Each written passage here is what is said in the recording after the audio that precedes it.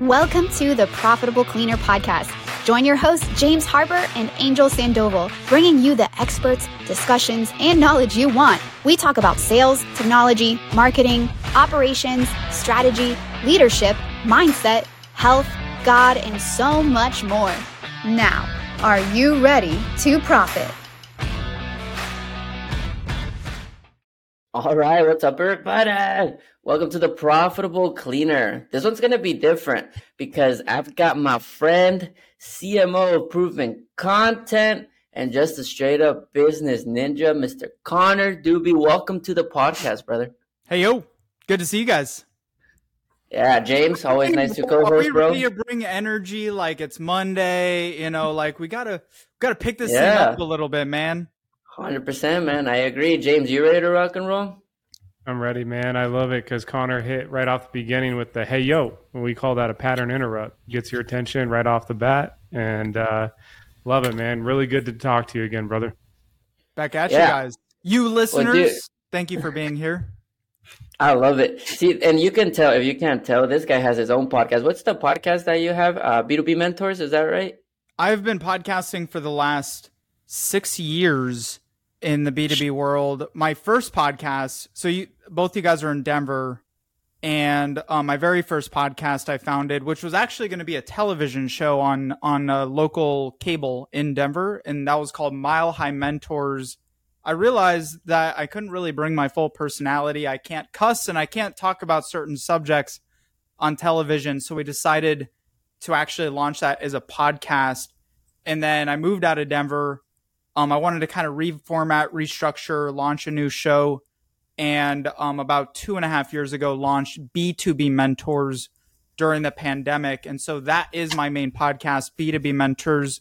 We've done over 200 plus episodes on there. Nice. It's on all your favorite podcast apps. And yeah, get to nerd out about marketing. Like, what's more fun than that? Every time I listen to it, like I used to listen to it at the gym, right? Like, you know, you're hitting a workout, you start listening to a podcast. I had to stop because every time I would listen, I would stop working out. I was just like, shit, gotta take notes on that. Oh, dude, I didn't even think about that. Oh, dude, that's it. So I was like, okay, no, can't keep listening to Connor. I like that you always bring the energy though, man. I always really do enjoy that. You always, every time we've hung out, every time we speak, you're just on it. I'm just on it. What are some tips and tricks, or why do you like the importance of like energy? Because I think there's also some people that are more chill. They're just like, no, you always show up with more chill energy coming into this, and you're more always like, let's go. And then it makes me want to do stuff. Is that like on purpose? Do you do that on purpose? Do you like being high octane, high energy on purpose? Yeah, I mean, when you operate at an energy level, you know, things reciprocate at a higher energy level. So I've just kind of like, I'm naturally, I mean, if you're just hanging out with me and chilling, like I'm a pretty chill guy. Like I'm actually I'm an extroverted introvert. Like I much prefer to be alone, to be like, you know, not around a bunch of people, like kind of doing my own thing. But you could also throw me up on stage in front of 10,000 people and I'm like perfectly comfortable with it.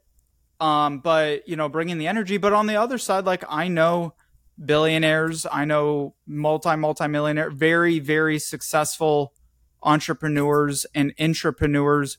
And quite honestly, some of the most powerful ones out there are very chill and like very methodical in the way that they communicate. And so it's just always been kind of my style. Like I like to bring the energy. Well, look, man, I'm super excited to have you. I know I've known you for a while. Actually, I met you at my first ever entrepreneur event. I was not an entrepreneur, and I remember running into you, and then I just started kind of following not your steps, but I started following what you were doing, and I was like, okay. And the way you see B2B marketing at a high level, I don't think it's talked about enough, right? Like I think a lot of people look at these like smaller coaches or this marketing that might work for a company that's less than $1 million. But then once you start getting, so like we have some clients that are 50 million, 100 million, and their question is always like, wait, how do I market? Because I don't want just any type of lead. I don't want just any type of this. Branding's important. But I feel like once you reach a certain level, you also have to have a different mentality of how B2B works. So would you mind just kind of sharing with people, I mean, what is Proven Content? and then just some methodologies that you have on B2B marketing, maybe just a quick introduction of it. Yeah, I'll give some context. So I've always been entrepreneurial. Started my first business at the age of 7, where 9/11 happened, and I wanted to find a way to give back. And so I took rocks and stole them from my neighbor's yard and my parents' yard, and I painted them with patriotic, symbols and flags and stuff like that. And then I sold them at a motorcycle rally. So that was like my first introduction into what we would call channel sales, right? And over the years, I've launched a handful of companies, and anywhere from landscaping to, general marketing and advising. And in college, I was super busy, heads down, and to pay the bills, I actually did door-to-door sales for 2.5 years, ended up running and managing and leading a marketing department of about 25 people. I was 22 years old, generated $11.8 million in a year and a half at a very young age. And from there, I stepped in, and my dad had actually had this kind of legacy, very small business, under the, in the 6-figure range, and was comfortable. And, they were doing newsletters for technical B2B industries. And when I started comparing and really looking at that versus the consumer marketing, right? You're marketing to people, trying to get people to buy a product or a cell phone or, a mug or whatever, microphones, you name it. I love the complexities and the nuances of B2B marketing.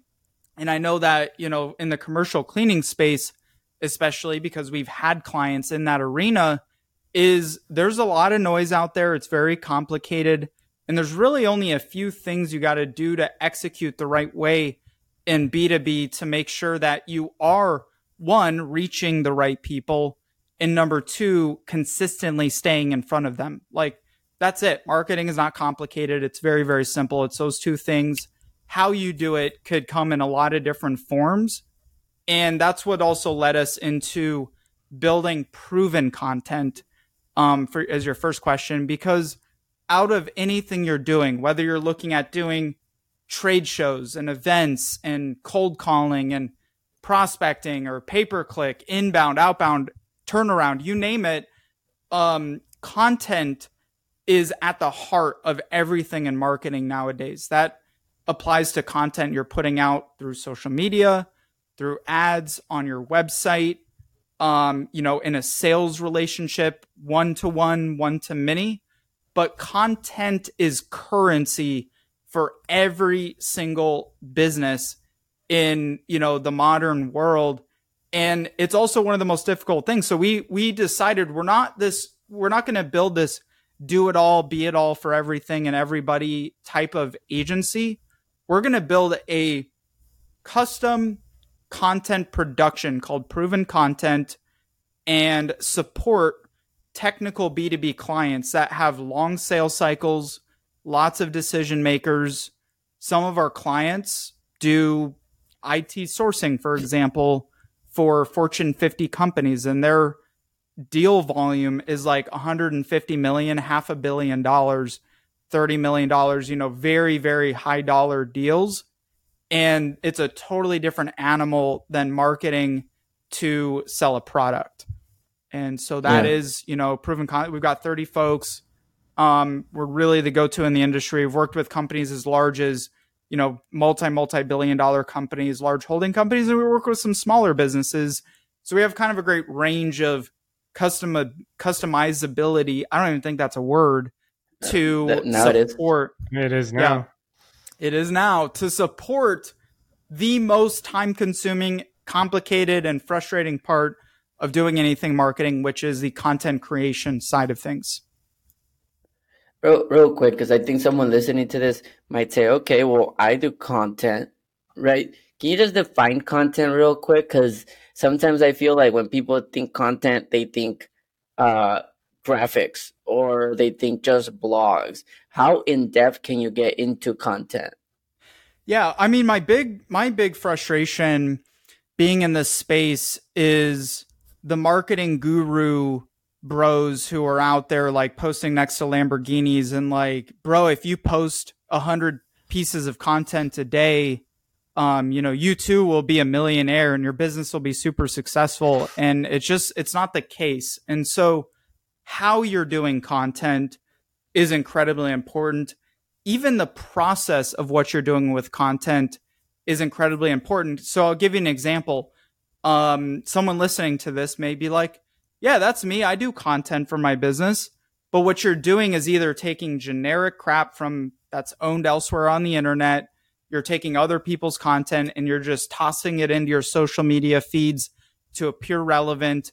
And even if you do capture someone's attention, chances are you're probably leading them to a competitor without even realizing it.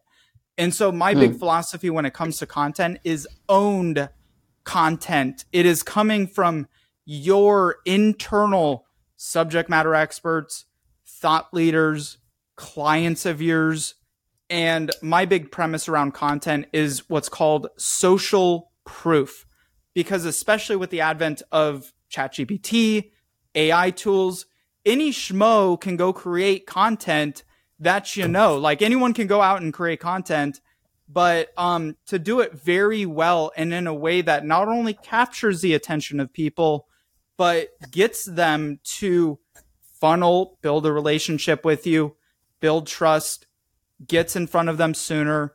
Chances are if you're the first one to get in front of an account and you continue to nurture that relationship, you're 80+% more likely to close that deal than your competitors. And if you are not the one out there being the thought leader, doing content the right way, creating social proof, not only just for your prospects, right? Everyone wants to talk about prospects, but in B2B accounts where the lifetime value of a relationship is typically much longer and typically much, much higher, right? We're talking high five figures, 6 figures, sometimes 7 figures, multiple 7 figures. If your company is not the one educating your existing clients, who's going to do it? Who's going to do it? Yeah. Your competitors. Yeah. Correct. 100%. Oh man, there's a lot of strings to prove them here. But before I take over, I'm gonna let James ask a question. Let me tag one more thought onto that too. And I'm sure we'll dive deeper into this, but just while I'm on that track in terms of like, okay, I'm doing content, but here's the thing. People come in 2 different forms. You're either a left brainer or you're a right brainer. And also 65% of your buying market has now become the millennial and Gen Z versus, former years where it's been a lot more baby boomers. It's been a lot more Gen X. They're becoming younger, and everybody, whether they're a left brainer or they're a right brainer, consumes content differently. So it's not just enough to hammer out a bunch of one form, but you need what we call the trifecta effect, which is a combination of the video, visual, written, social proof, success stories, as well as audio content if you really want to break through the noise and you want your content to be working for you versus the other way around. Go ahead, James. I'll shut up now. No, we're about to just grill him with questions now. Now I'm over here like selfishly wanting to learn. I love it. No, I think I want to kind of extract something you said. So like the industry that you sell in, you said like IT sourcing could be a really long sales cycle. I think a lot of people listening to this, when you're selling to a facility director of a big time facility, it's a long sales cycle. It's actually no different in terms of how we have to humanize the sales process, open up the door, and then stay in front of them. Sometimes it could take you a year just to get that one qualified meeting. Mm-hmm. How would you recommend someone that's listening to this? They're like, hey, I understand the importance of content. Maybe we do it at a minor scale, but we're focused on sales. We're focused on new revenue. You made an interesting point I don't want to gloss over. You said you can use content for longer sales cycles. So the owner or the salesperson listening to this, how would we apply using content to an actual sales cycle? Like the facility director I just got an email from, but they're not ready to bid for the next 8 months. How's content play there? Yeah. It's a great point, because at the end of the day, time, money, need, like that facilities director, your prospect, they may love you, they may like you, they may agree with your pricing, they want to do business with you, but these other things have to align in order for them to sign on the dotted line. And so the other thing to consider is, in the commercial cleaning arena, you're not just selling to a facilities director, you're also selling to the CIO, the CRO, not CIO, but the CRO, the financial department, possibly the president, possibly a HR, VP, possibly HR, possibly, like, and it depends on the scope, obviously, of those accounts. Like, that's on a case by case basis, but you are on average selling not to one person, but more like 7 to 10 different influencers if you are doing bigger deals. And by the way, my hope is, for those of you listening to this, I empower you to do bigger deals, because they take the same amount of energy, effort, marketing, to do a bigger deal than to do a $15,000, one-time project. Not to say you can't do both, but at the end of the day, you're selling to more people. So how do you utilize that? Well, I'll give you an example. When our clients first jump on board with us, instead of just coming up with, okay, what kind of topics, what kind of content do we want to talk about? Let's go do some research in the industry. The best marketing that you can ever do is not what you're saying about yourself, but what others are saying about you. It is social proof, number one. And I use this in our own marketing. So for example, we'll take a client of ours, we'll go out to their top 3 clients, and we will interview them on camera to get a more in-depth social proof video testimonial, talking about, what their fears were, what their situation was, how is this relevant? And then I'll take that video testimonial, turn that into a written short blog about that success story, create micro social media content around that. And then wherever my prospects within the sales cycle, because some of them may be more active and engaging and following on LinkedIn, some of them may just be checking in on my website. If someone's in my sales funnel and I've already put a proposal, they're automatically on my email list, and they're going to minimally get a newsletter once a month with that social proof that I've created for the month, and the thought leadership and the prowess of our team. And I also send that individually. So I use it in our proposals. I use it on our website. I use it on social media. And I use it instead of what most salespeople do when they have that 8-month sales cycle, once a month, once every quarter. Hey, Frank, hope you're doing great. Are you guys ready to buy yet? No? Okay, I'll check in with you in 3 months. Cool. And then all the while, they're going out and also self-educating, possibly through your competitors. So you're able to help shorten those sales cycles, because part of the thing that can also lengthen sales cycles is the amount of information that they have on hand. Like, no means like, I don't know enough information yet. And they may not have enough information because you're not providing them with that information.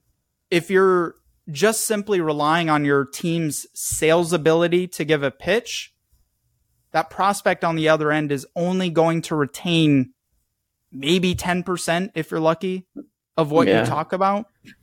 And so this is where you use content, visuals, client stories, success, thought leadership to close the gap, and as the reminder and the reinforcer of those things that you are communicating throughout that sales cycle.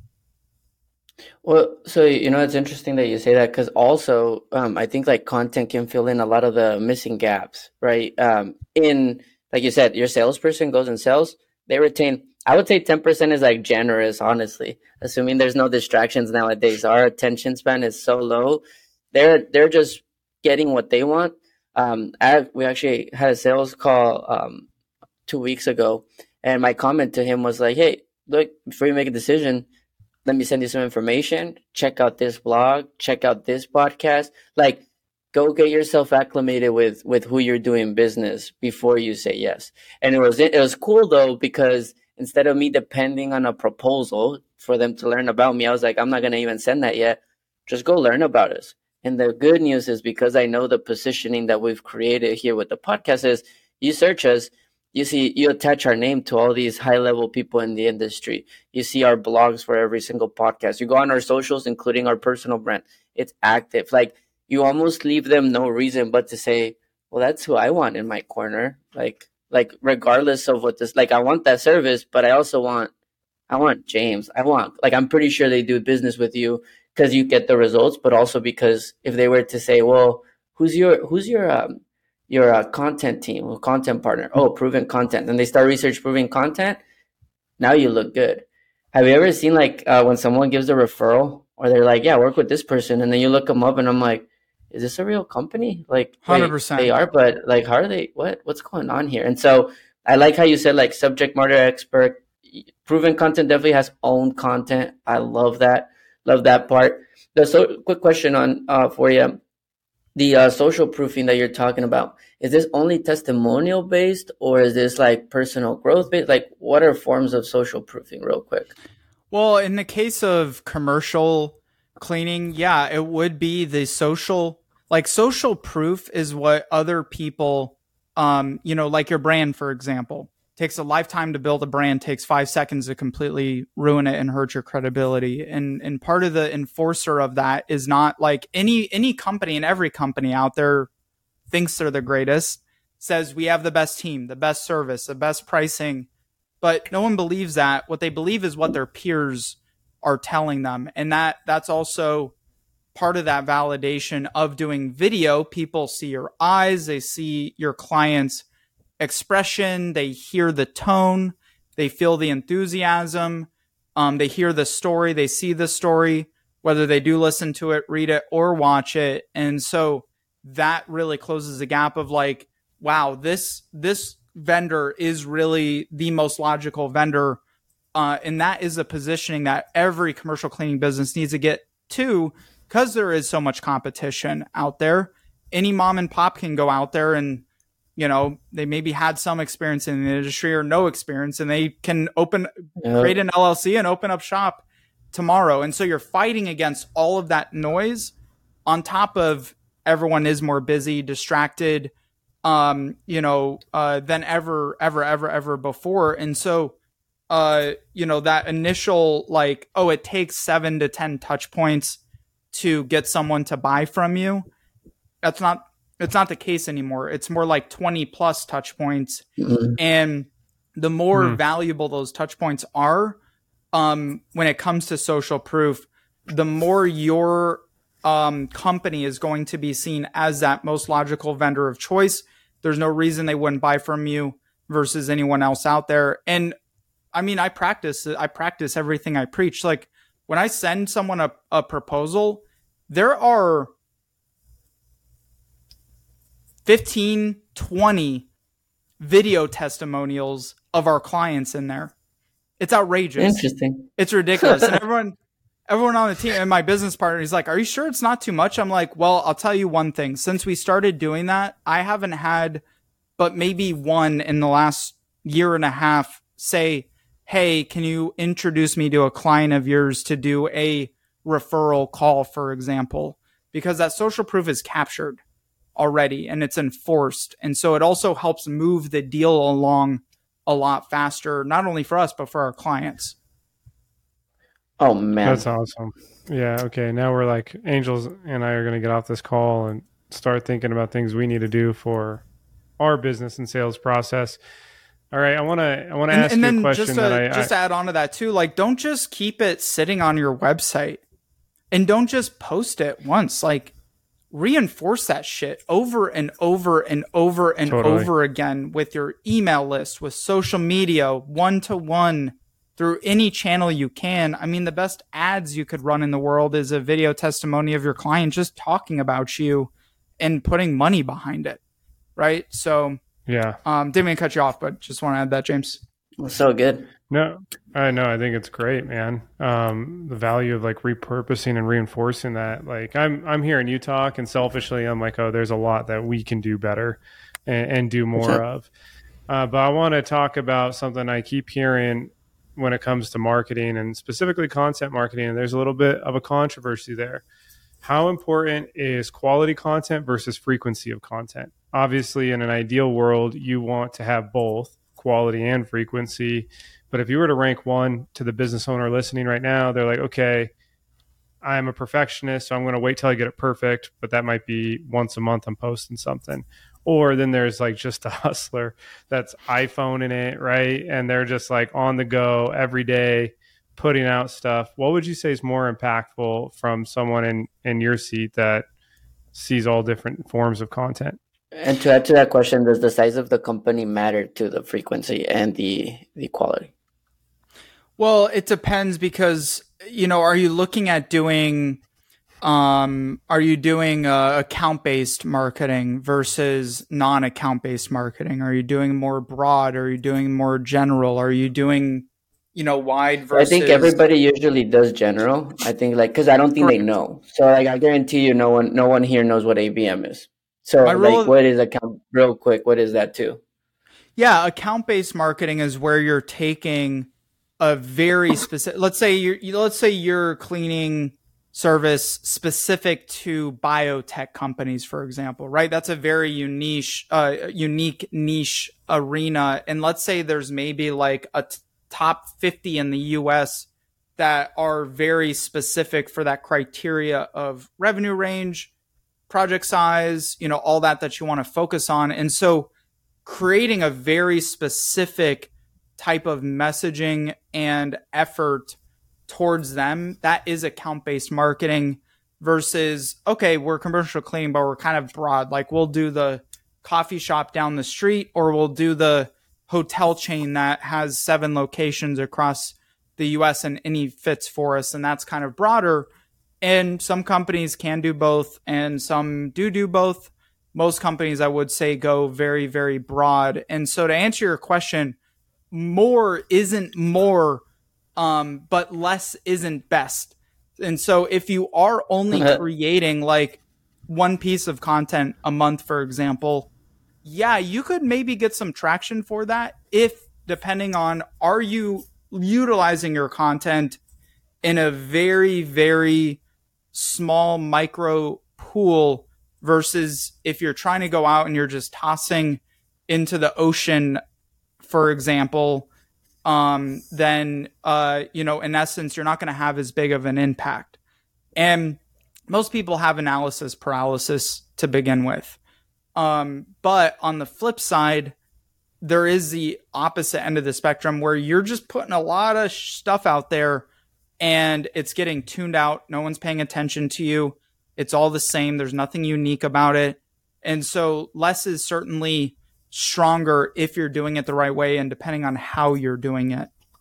And by the way, I can help you, listeners, I can help you to assess, is that, a big volume play?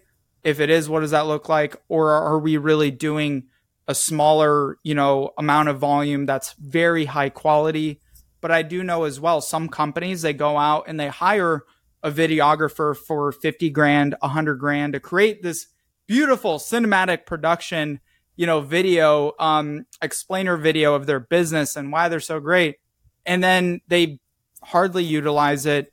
They use it once, and consistency is absolutely key. You have to keep at it at a consistent pace. And it can happen months at a time. But really you're looking at years. It takes years to really build a brand. But once you do it, it's the most powerful asset you can have because you can't be destroyed, unless you do something really bad. Yeah. And now I'm just like my mind's going like crazy, but I like how you always look at it and I think it takes knowledge, patience, and a lot of learning, like to look at it from the end user standpoint. I know everything that you do, man, I've noticed you do it from the end user, including even like this podcast. This podcast, you didn't come in here to talk with us. Even when you started the energy, you're like, you user, you listener, right? Like I can see how in depth you go there. And then there's like breaking down the end user even more, right? Industry, psychographics, demographics. And then even then like, okay, now I got the company. I got 7 to 10 different influencers. I always tell people that you've got influence, you got champions, you got decision makers within a business for sales. Not a lot of people, they don't think there is because they don't get to engage with them. I'm like, you got to go and seek that out because, yeah, you're right. Engage HR, even the end user as just the employee that goes and clocks in and works, that person might be the one that complains the most about the cleaning. But because you don't think that they're an influencer in the deal, you might not market to them. Right. So I just find everything that you do super interesting. I know we've kept it kind of like high level.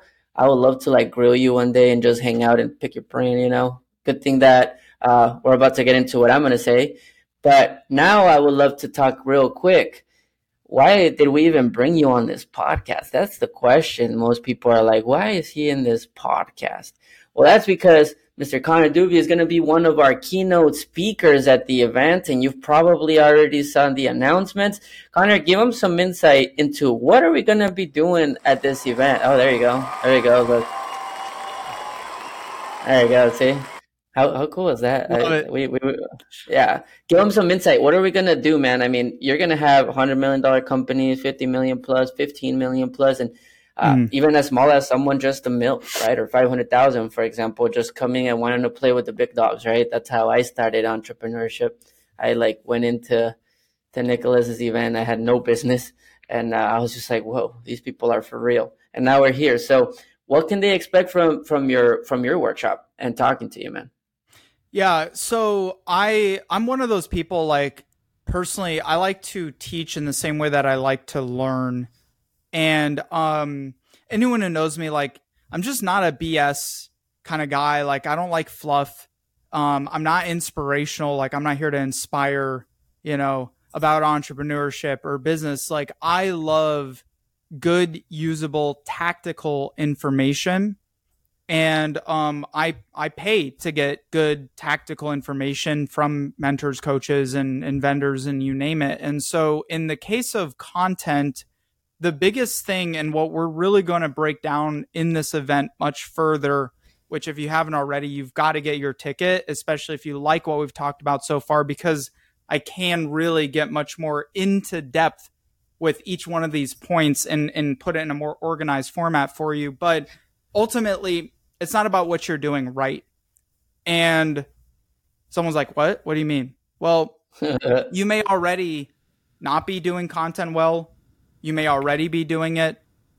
But I've learned personally, the biggest pivots I've made in my life or we've made for clients is not necessarily always what you are adding to what you're doing, but what you're removing from what you're doing to make yourself successful. And so I'm going to play around with the topic of the talk. I want to make it cleaning specific. So I'm thinking maybe cleaning up the content mistakes that are costing you customers. Do you guys like that? I like that. We'll play with it though. I know you're probably going to be like 2 days before you're going to be like, and switched. So 100%. 100%. Yeah.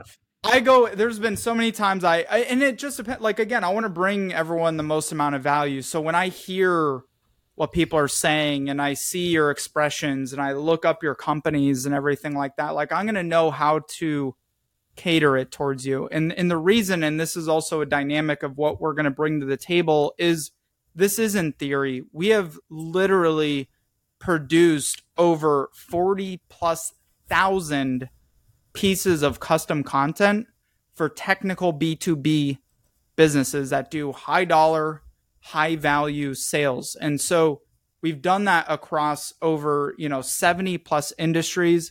There's nuances, but in essence, B2B marketing, whether you're IT, commercial cleaning, you're biotech, there's certain principles that still apply across the board. And I'm going to get even as specific into helping you understand neuromarketing and psychology, because that is where things really start, and understanding how to do this, who you're doing this for. So the psychology, the neuromarketing behind it, the data behind it, and more importantly, what you need to eliminate and get rid of and change that will make you successful, not what you need to add, because it's really not complicated. The challenge is it just does really take some setting yourself up for success, understanding how to execute, and whether you're a $500,000 company, $500 million company, there are different ways to execute and make content work for you to attract more of the right prospects. Actually, building a brand, people hear that term and I agree with them. It is a very fluffy, like, okay, build a brand, whatever. Yeah. In essence, what we're communicating when it says, when you say like, hey, this is incredibly important for building your brand, replace the word brand with becoming seen as the most logical vendor of choice. And because of that, have more people reaching out to you than you having to chase them around, because those deals close quicker. They trust you more. They stick around longer.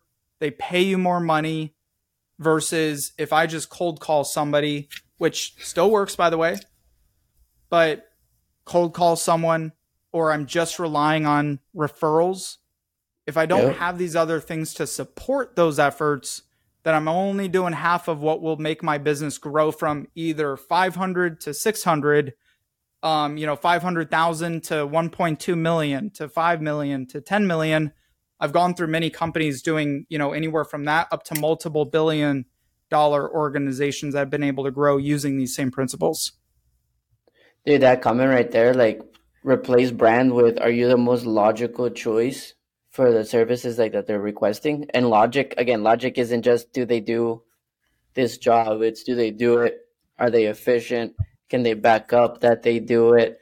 What's the customer support? Like everything that goes into it, right? And it's kind of cool. Like now I'm wondering, now I'm asking myself that question in a lot of things. I'm like, am I the most logical choice?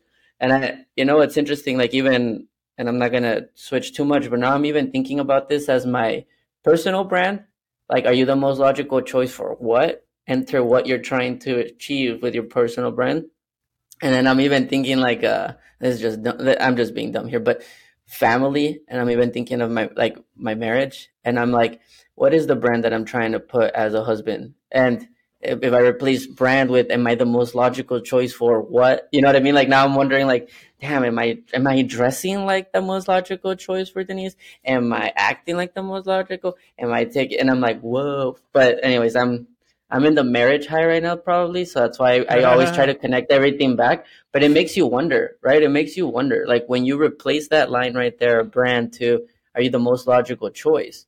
And it's like, well, in order to be the most logical choice, I got to know what they were looking for, what they want, what they're expecting, what we're communicating. Anyways, I'm just, my wheels are going, and this is us keeping a very high level. So no, I'm glad you made that connection, because it does apply across the board, across spectrum, whether you are an entrepreneur or, I'm confident a number of listeners or possible attendees are also what we would call intrapreneurs. They are, still directly related to growth and efforts and marketing and sales and everything, but they don't own the company. Maybe they own a piece of it or something like that, or they're, directly tied in with revenue.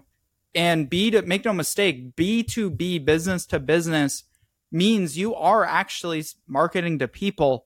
And it is, in fact, much more emotional than selling a consumer product, because when you sell to a facilities director, for example, and you're clearly not the most logical choice of vendor out there, their career is at risk, right? They could lose their job making the wrong decision.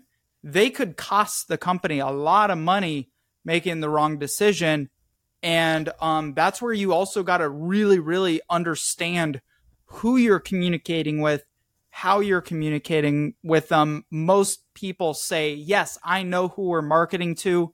95% of them, really, you have no idea who you are actually marketing to. And if you do understand it, you're not deploying it the right way, because you're not understanding psychology, and you're probably not sitting on sales calls if you're a marketing director and listening and asking your way to success, asking your prospects, asking your clients, using those insights to turn around and format that into the form of content.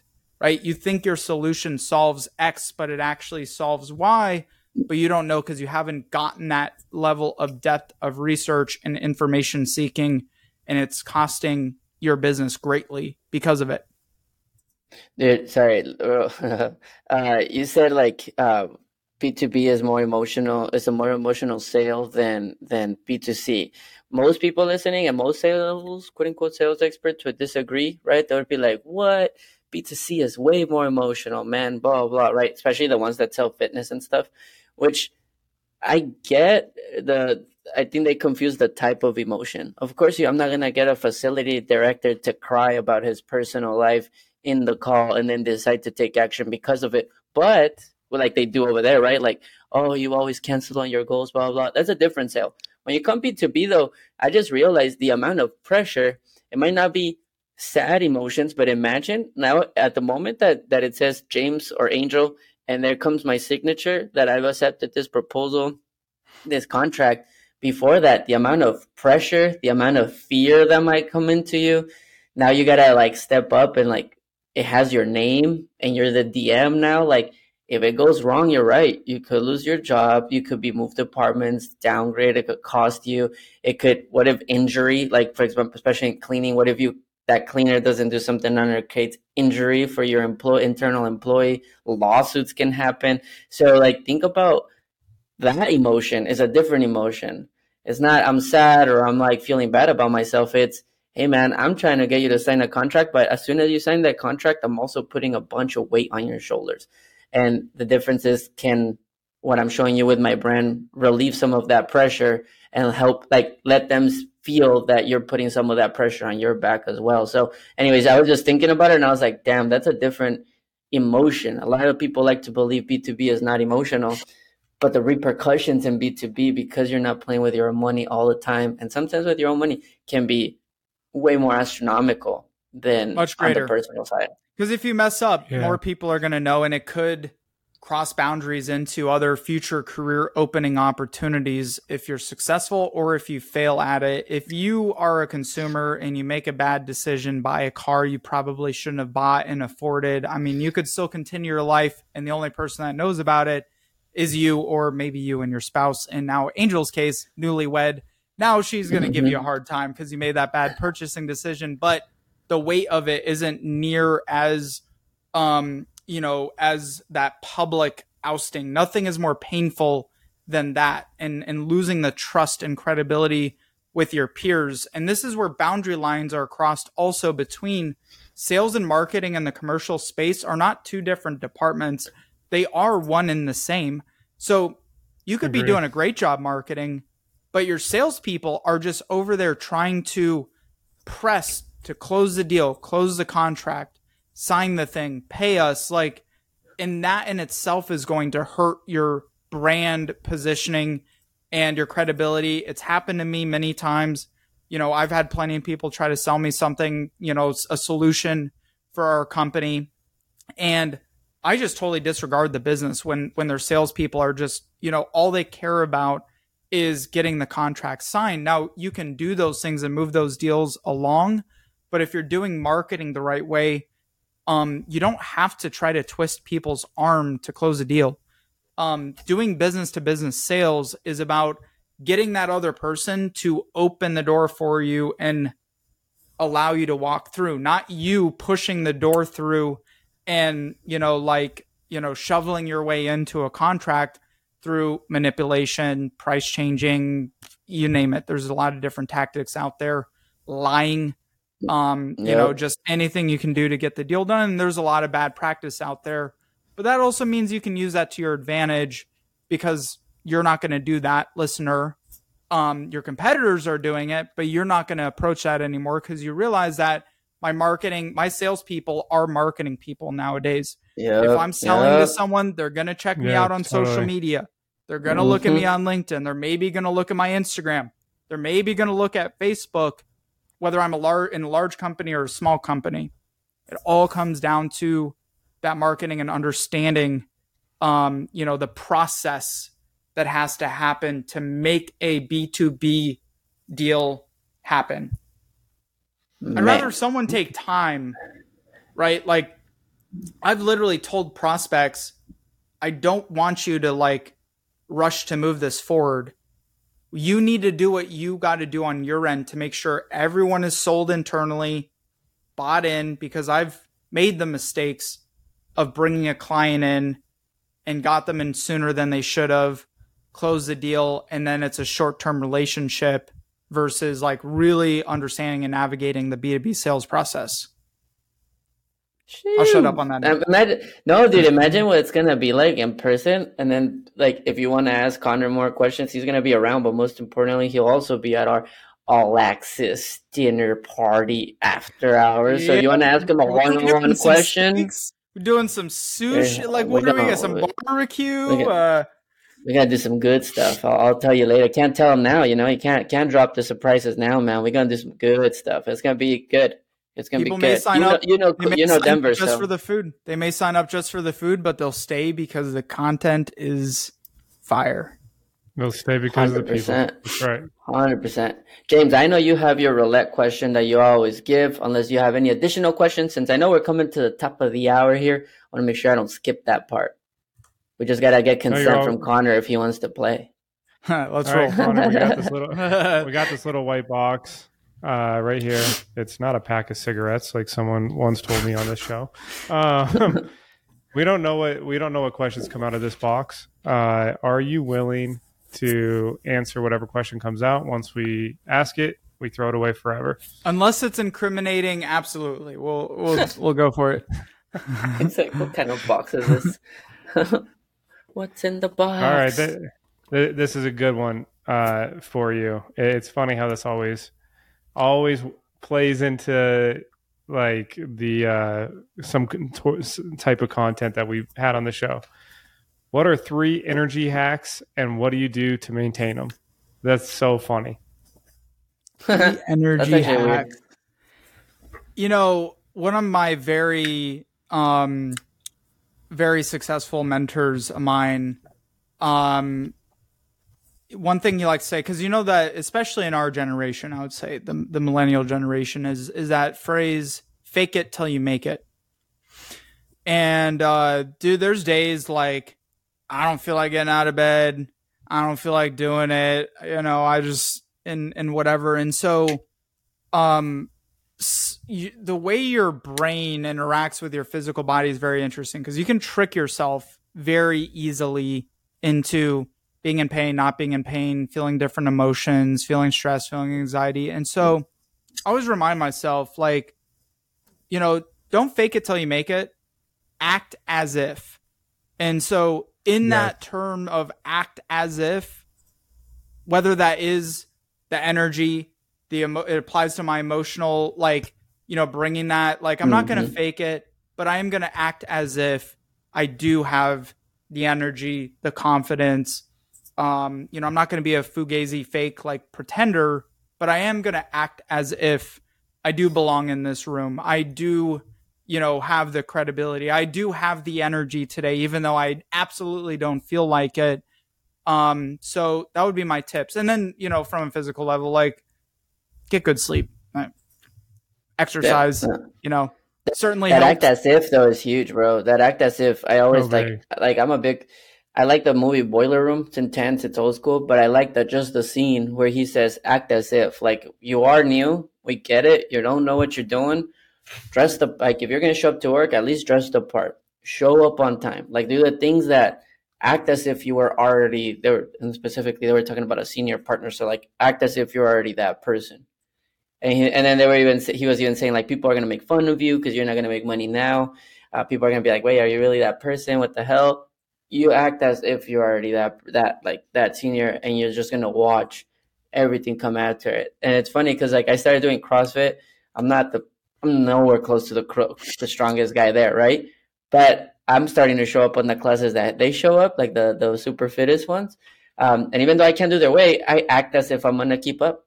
That's it. Like, they literally show up and I'm like, let's go, bro. I'm over here stretching with them, trying to keep up. And I'm like, they're carrying freaking 300 pounds. I'm over here like 150 and stuff. But I'm like, I'm going to act as if I'm already at their level. So I'm just going to be showing up. And you're right. It does it gets in your head, man. act as if. So I love that. I literally gave a training on that like 2 weeks ago. So that's crazy that you said act as if. Time and consistency will solve for the results and solve for the feeling, but it follows that, not the other way around. Like, oh, when I have the energy, I will act as if I have the energy and be energetic. It happens in the reversal, unfortunately. Or you fortunately, feel the way you act. You feel the way you act. Don't act how you feel. I think that always rings a bell to me. Yeah, awesome stuff, man. I can't wait to shake your hand, give you a hug, man. September 12th through the 14th, and I hope everyone listening too decides to suit up and show up and do the same, because I know that they're going to not just get energy from you, they're actually going to get actionable content and frameworks to apply to their business. So thank you so much, man. And I can't wait for September, brother. Let me add one quick thing here, if that's all right. Of course. And I've been in, the listener's seat in so many different scenarios. First off, you guys are really, really, your stuff. Like, you're not theorists, you are true practitioners. And so if people do want to understand the sales and the process and the CRMs and everything from a technical know-how, they should absolutely sign up for this event.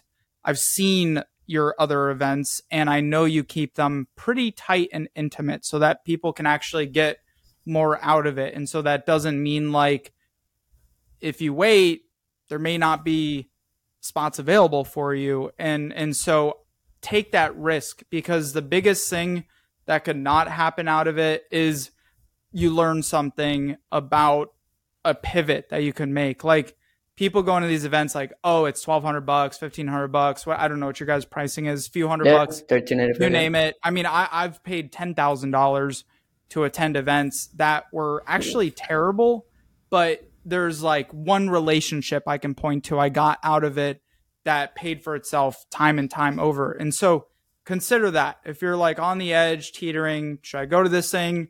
Do I have to travel, do this? Like, all it takes is one connection, one relationship, one piece of information, one deal to completely transform everything that you're doing and create a whole new level of momentum. So I would encourage you, just sign up. Go. You'll get to meet me, build a relationship, and I'm looking forward to seeing you guys in September.